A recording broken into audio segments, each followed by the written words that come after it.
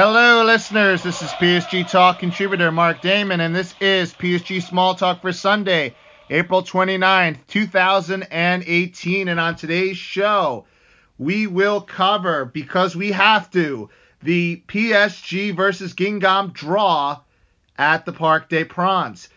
I will also give you one more shameless plug for the World Cup project, which drops tomorrow morning alongside this podcast. You'll hear one after the other, and I am very excited for it. It's been a lot of work, but we are at a point where we can give it to you. So I'm very excited about that. And I will have a special guest on the second half of this show to discuss the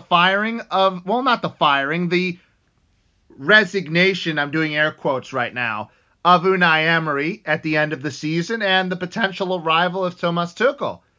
So it's an old favorite, a friend of the show. You'll enjoy his presence on it, believe me. So let's talk about Guingamp because we have to. This was a horrible performance by PSG. I mean, Guingamp kicked their ass. For 95% of the game, Guingamp were the better team. Jimmy Briand was fantastic. I can't even name them all. Every Guingamp player, Johansson, the goalkeeper, they were just so good. And they were so determined, and they were hustling after every ball. They pressed PSG the entirety of the game. And PSG couldn't be bothered until they fell behind 2-0 and realized that they were going to lose their 2+ year Liga Parc des Princes undefeated streak to Guingamp. And Edinson Cavani thankfully converted a questionable penalty, and it was Edinson Cavani's header, a free header in the 82nd, which tied up the score, and that's how the game would end. The game would end 2-2. It wasn't very good, and yes, I feel like PSG are officially on vacation, and you don't want the end of a season to feel like you're counting down the games until it's over. But I feel like we're at that point now where we're starting to count the games down, get this season over with, get Emery out the door, and let's start building this thing back up again and getting ready for the beginning of next season. I don't want it to feel like that because I think it's a disservice to the team and the players who are trying for the most part. But my goodness, it was just, it started with Emery's tactical decisions at the beginning of the game. And I hate to talk about tactics because I'm not a tactics expert.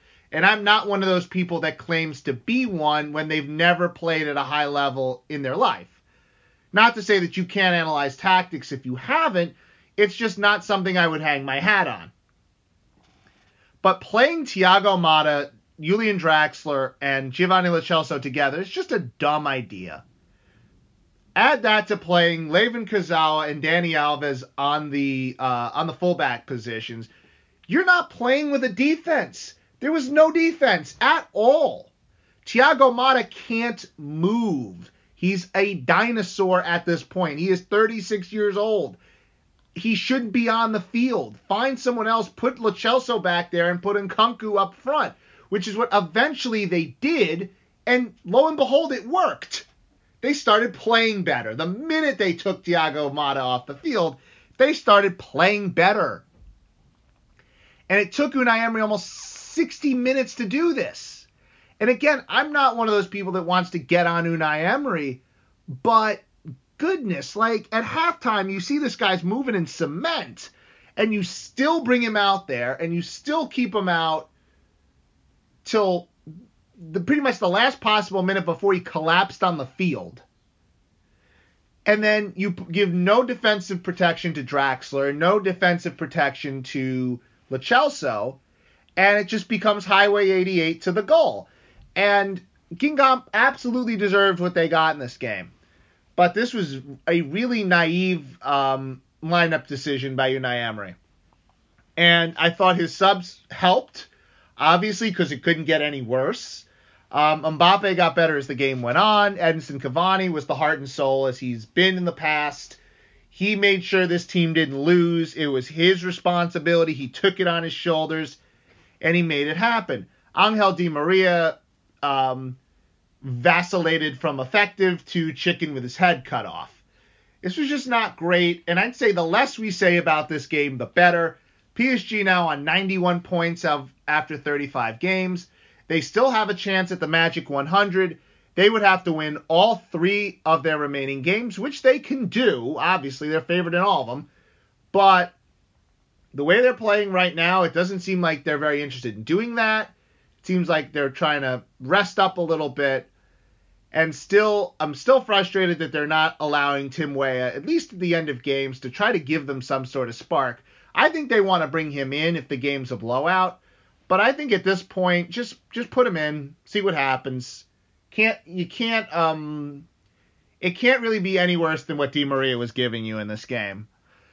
PSG will play on Friday against Amiens on the road. Then they will come back to the Parc des Princes to hoist up their Ligue 1 trophy and potentially their Coupe de France trophy against Rennes. And then they will finish out the season against Caen on the road. In between that will be the Coupe de France final against Les Herbiers. Hopefully they show up for that one. I think they will. And that's your season. Now, I want to say something else too. I really feel like the PSG fan base, especially the French-speaking one, the actual fans in France, really did Thomas Meunier dirty this week. I think they were wholly unfair to him. I think it was harsh. And I think the booing that he got was totally undeserved. You watch Thomas Meunier for the last 2 years. That guy gives his all for the team. There's no doubt that Thomas Meunier is giving 100% every time he steps on the field. He may not be the most vocal guy in the world. He may not be the most boisterous, but he gives an effort. And he works hard, and he genuinely cares about his teammates and the people around him. He's a very thoughtful man. He's a lover of the arts. He chose to go to Paris for partly that reason. And he gets crucified for liking a post showing Marseille's tifo before their Europa League game, which, as a PSG fan, I could admit was really beautiful. And it probably took a lot of time and effort to put it together. Congratulations to the Marseille Ultras for pulling that one off. That was a really nice looking tifo. Yes, should Thomas Meunier have posted that? Yeah, probably. He probably shouldn't have. He probably should have known better when it comes to irrational fan bases and what you can and cannot get away with. But my goodness, give this guy a break. And don't crucify him for a mistake that isn't really that big a deal. Worry about what he does on the field. Don't worry about what he does off the field. And speaking of that, Dani Alves, who is one of the most honest footballers you will ever meet, gets crucified for being honest. He loves Barcelona. It was the club he grew up at. It was the club that he won the most things at. Of course he likes them. What is he supposed to say? Ew, Barcelona, icky. No. He likes them. He loves them. And yes, would Dani Alves go back to Barcelona if they asked him? Probably. But they're not going to ask him because it's a ridiculous hypothetical. Dani Alves is just being honest. And yes, it's probably not the right thing to say, knowing that you have a bunch of irrational people as your fan base. And every fan base is irrational. Let's not just talk about PSG's fan base. All fan bases are irrational. So yes, they should have known that this was going to get an overreaction. But these incidents are way more a reflection on us as fans than on them as players, and more importantly on them as men. Make sure to follow us on Twitter, Instagram, and Facebook. I'm getting these plugs in because I didn't get them at the end of our part 2 with our special guest. And it's coming tomorrow morning, or now, depending on when you hear this. The World Cup project is officially dropping. The first episode will be with Guillaume Delaporte of PSG Talking, and we discuss the checkered history, the wonderful, strange, weird history of the French national team, Les Bleus. It's awesome. We've, as a team, we've heard it. It's great. I did it. I feel really good about this. We have 7 episodes already in the can, ready to go. I still have a few more I need to record with some of our contributors and friends, but we should have those done fairly shortly. You are going to get 12 episodes of one of the most unique things I've ever done, one of the most unique things that PSG Talk has ever done, and possibly one of the more unique podcast series you will ever hear. It is the World Cup from a fan's perspective, made by fans. We're not pundits, we're not analysts, we're not really even journalists. We are fans, and as fans, we want to give you the best possible perspective. The perspective of people that watch these games, that live and die by these games, that watch these teams, that are knowledgeable about them. This is as unique a look at the World Cup as you will see. Episodes will drop Mondays and Fridays, and you will have a different topic every week, a different contributor every week. And it will all lead up to the final episode, which will be me and John Olangi with a massive mega World Cup 2018 preview that you will not want to miss. The cherry on top of what will be a long, enjoyable, fulfilling journey for all of us. This is, and sorry if I'm so excited, but I'm just so damn excited. I'm really happy to do this. I'm really happy to bring this to you. I can't wait. Get ready. The World Cup project is here. And on the other side, you will hear me and a special guest break down the news of Unai Emery's resignation here on PSG Small Talk. So, on Friday, it was initially reported in L'Equipe that Unai Emery had told his players that this would be the last 5 games that he would coach. And in the Friday afternoon press conference, Unai Emery confirmed that. I think we basically already knew that he was going to be gone at the end of the year. We just didn't know how the announcement was going to be made or when. Right now I am joined by PSG Talking contributor and founding father David Wood, who is here to give his thoughts on, I guess, the Unai Emery experience, such as it was, and what went wrong, what could be fixed in the future, whatever he wants to talk about, wherever he wants to take this. So, David, let me start with the first question. Who do you think had a better run in this context? Unai Emery as PSG manager or Bill Watts as WCW president? I was not expecting that question.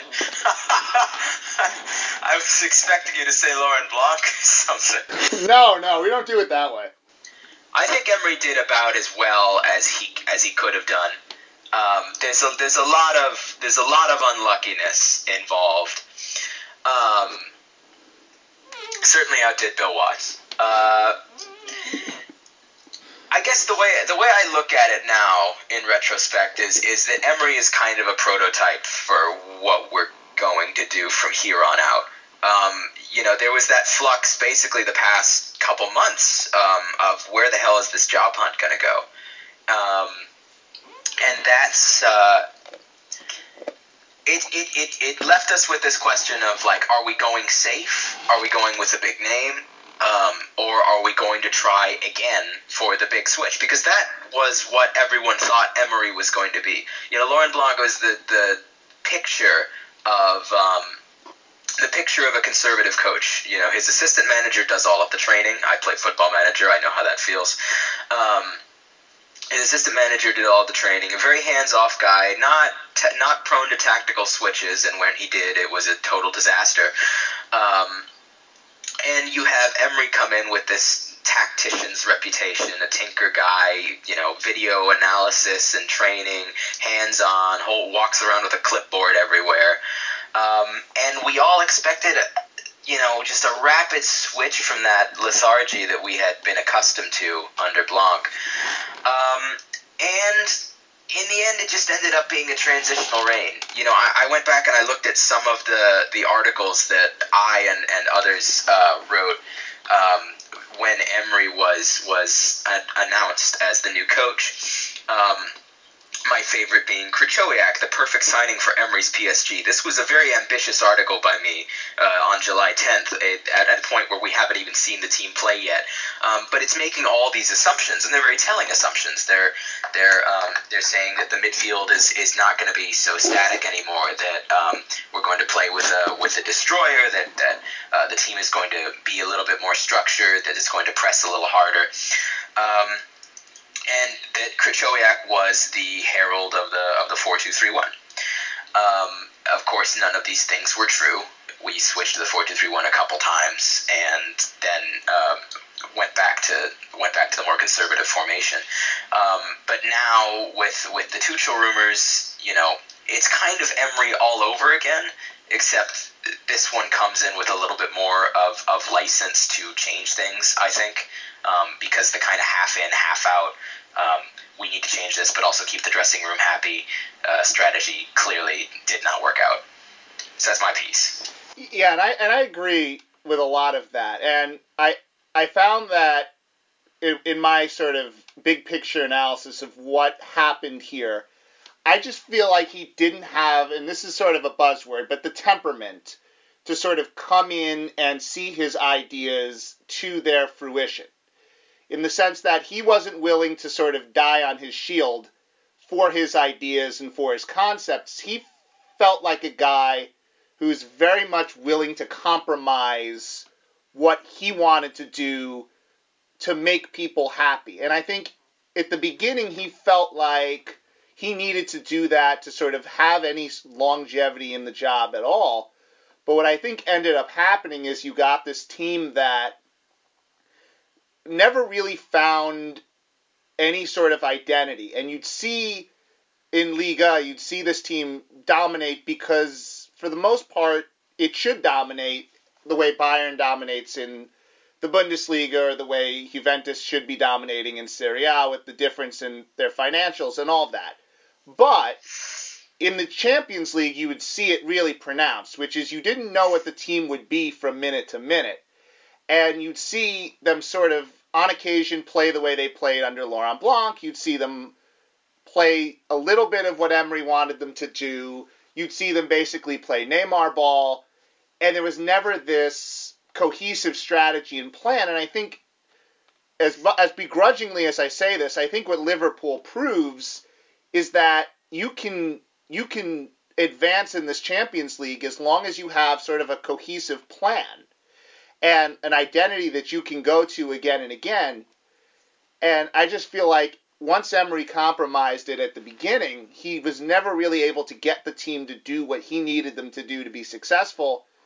So in the end, you just basically got a team with talent that had some good ideas, but never were able to sort of put them together into an actual battle plan to win anything in Europe. Right. Yeah, I think I agree with that completely. It's astute to point out the lack of identity, because even now, you know, even with the addition of Neymar, even with knowing where all of the positions are going to be stacked, you can't really say we have a dominant ethos. And in all the big games, I think you can point out huge differences in the team's approach from game to game. I don't know if that's necessarily a good thing, as we've seen. Yeah, and you looked at talk about those Real Madrid games and what I think they showed, which is you can't honestly say that Real Madrid has a very specific identity. Their identity is almost like just being a great clutch goal-scoring team. It's not like they do one thing. Their identity is that they're Real Madrid. Yes, basically. But you don't see, you know, again, but you could talk about Barcelona in the late 2000s and early 2010s. You knew they had an identity. There was a very specific way that they played. Real Madrid was just too much for them. I'm not sure any coach would have been able to sort of get PSG through it, but Emery was just definitely absolutely ill-equipped. Yeah. To go against a team that just can tactically morph itself at any sort of moment. And I go back to the critical last, let's say, 20 minutes of that first leg, and you have Emery making the change that he'd been working on for 3-4 months. Like, it wasn't some sort of surprise that he did this. He'd been doing this for 3-4 months, if you paid attention. He would bring Alves up to the right wing and drop Meunier to right back to sort of solidify them a bit defensively, make them a little bit of a better passing team in the final third. And that started to actually work. But you saw Real Madrid make that counter, bring in Vasquez and bring in Asensio and go more attacking, and Emery just had no answer for it. He had no chance against that switch. And I think just points out that he had ideas, but he just was never, also, besides never having that identity, I just don't think in games tactically he was flexible enough to sort of stay with some of the better teams and the better coaches. Yeah, and that's going to be the difference with Tuchel. I think it's just someone with that reputation coming in for Emery. The ethos now is no compromises. There's an idea that manager power is now going to be the new emphasis in the dressing room, and if there's going to be a tactical identity to be imposed, then it needs to be imposed immediately. Hopefully, the entire club hierarchy can get behind that, or else we're going to have another nightmare in recruitment, like we did in Emery's first summer, which we're still kind of recovering from and haven't been able to offload those players. People underrate how just terrible that window was. I mean, it just set the club back 2 years. We almost would have been better keeping Stambouli. Well, also, and I just kind of want to get your thoughts on this quickly. If the rumors are true that Tuchel was a hire from the Emir, meaning the Grand Ruler of Qatar, picking Thomas Tuchel to be the manager, kind of going over the heads of Henrique and Nasser, what does that tell you? Because if that's true, it really does signify a change in the way that Qatar looks at this club, in that Tuchel's, besides being there to implement tactics, he's there to develop youth players as well. It's what he did at Borussia Dortmund that I think would have attracted the Qatari owners to him in the first place. So I'm almost thinking that he's going to have the ability to sort of turn this team over in a way that Unai Emery was never able to do. So the influence of a Thiago Silva, Thiago Motta, maybe even Edinson Cavani, or of that, the players of that like, I don't think it's going to matter as much to him, because I think he has a job to sort of turn the team over and in 2-3 years have it look very different than it does right now. Right. And despite the experience in this team, somehow the squad is still very immature in its approach to big games. And you can see that in the actions of guys like Verratti, even long-term stalwarts. He is at this point a big name in the team, and a long-term kind of dressing room figure. But the way the team kind of folds under pressure shows that it needs that rebuilding. And even if the team is younger in a few years, it may very well have a more level-headed outlook on things. So, I mean, the whole Emir overruling thing, it makes a very good story. I don't know if I'm inclined to believe it, but if it is true, then, first of all, it kind of makes us re-examine, like, how hands-on the Qatari government just is in this project, and that they are invested in kind of making a proper new era, and that means that the previous efforts of these coaches have been deemed kind of enough of a failure that it warrants a big change. And no government wants to have their hands in a money-sinking failure. So I think it's good news. If that story is true, it's a bit sensational, but if it is true, I think it's very good news, because otherwise people like Nasser may be a little bit more conservative in their direction. May have been looking for. I know there were some ridiculous rumors like Villas-Boas, stuff like that. It just would have been very, very bad for the club. I think getting someone who has that vote of confidence from an authority on high would be the best case scenario for a club like this, because that confers a certain authority on the manager that maybe we haven't had before. Laurent Blanc came in and was kind of the seventh choice, so he's in no shape to impose his will. And Unai Emery came in with a really mediocre pedigree. You have to admit, he just won the Europa League, and it was a good final win. I mean, if there's a way to go out, it's that way. It was at halftime switch, brilliant tactics, things like that. But it didn't confer the kind of man management skills that we needed. And I think we should leave it off there, because I think that's a very good sort of overview. I would just like to add before we go that Marouane Fellaini just scored a header to put Manchester United up 2-1 in Arsene Wenger's last game against Jose Mourinho at Old Trafford. I know this isn't a video show, but just imagine me grinning from ear to ear right now. I can hardly contain my happiness. I think I dislike United more than I dislike Arsenal somehow. But yeah, I did that. That was a bit of a way to go. This has been a sad little game to watch. Yes, and then, as I would also like to add, future PSG player Marouane Fellaini. Oh yes, yes, the new hero. The new 85th minute hero. Yes. All right. So David, thank you for coming on PSG Small Talk and giving your 2 cents on the big news on Friday. Yeah, thanks for having me. It's fun to finally be on your baby. You've been on mine. Yes, thank you. I very much appreciate it. So for David Wood, this has been PSG Talk contributor Mark Damon. Au revoir for now.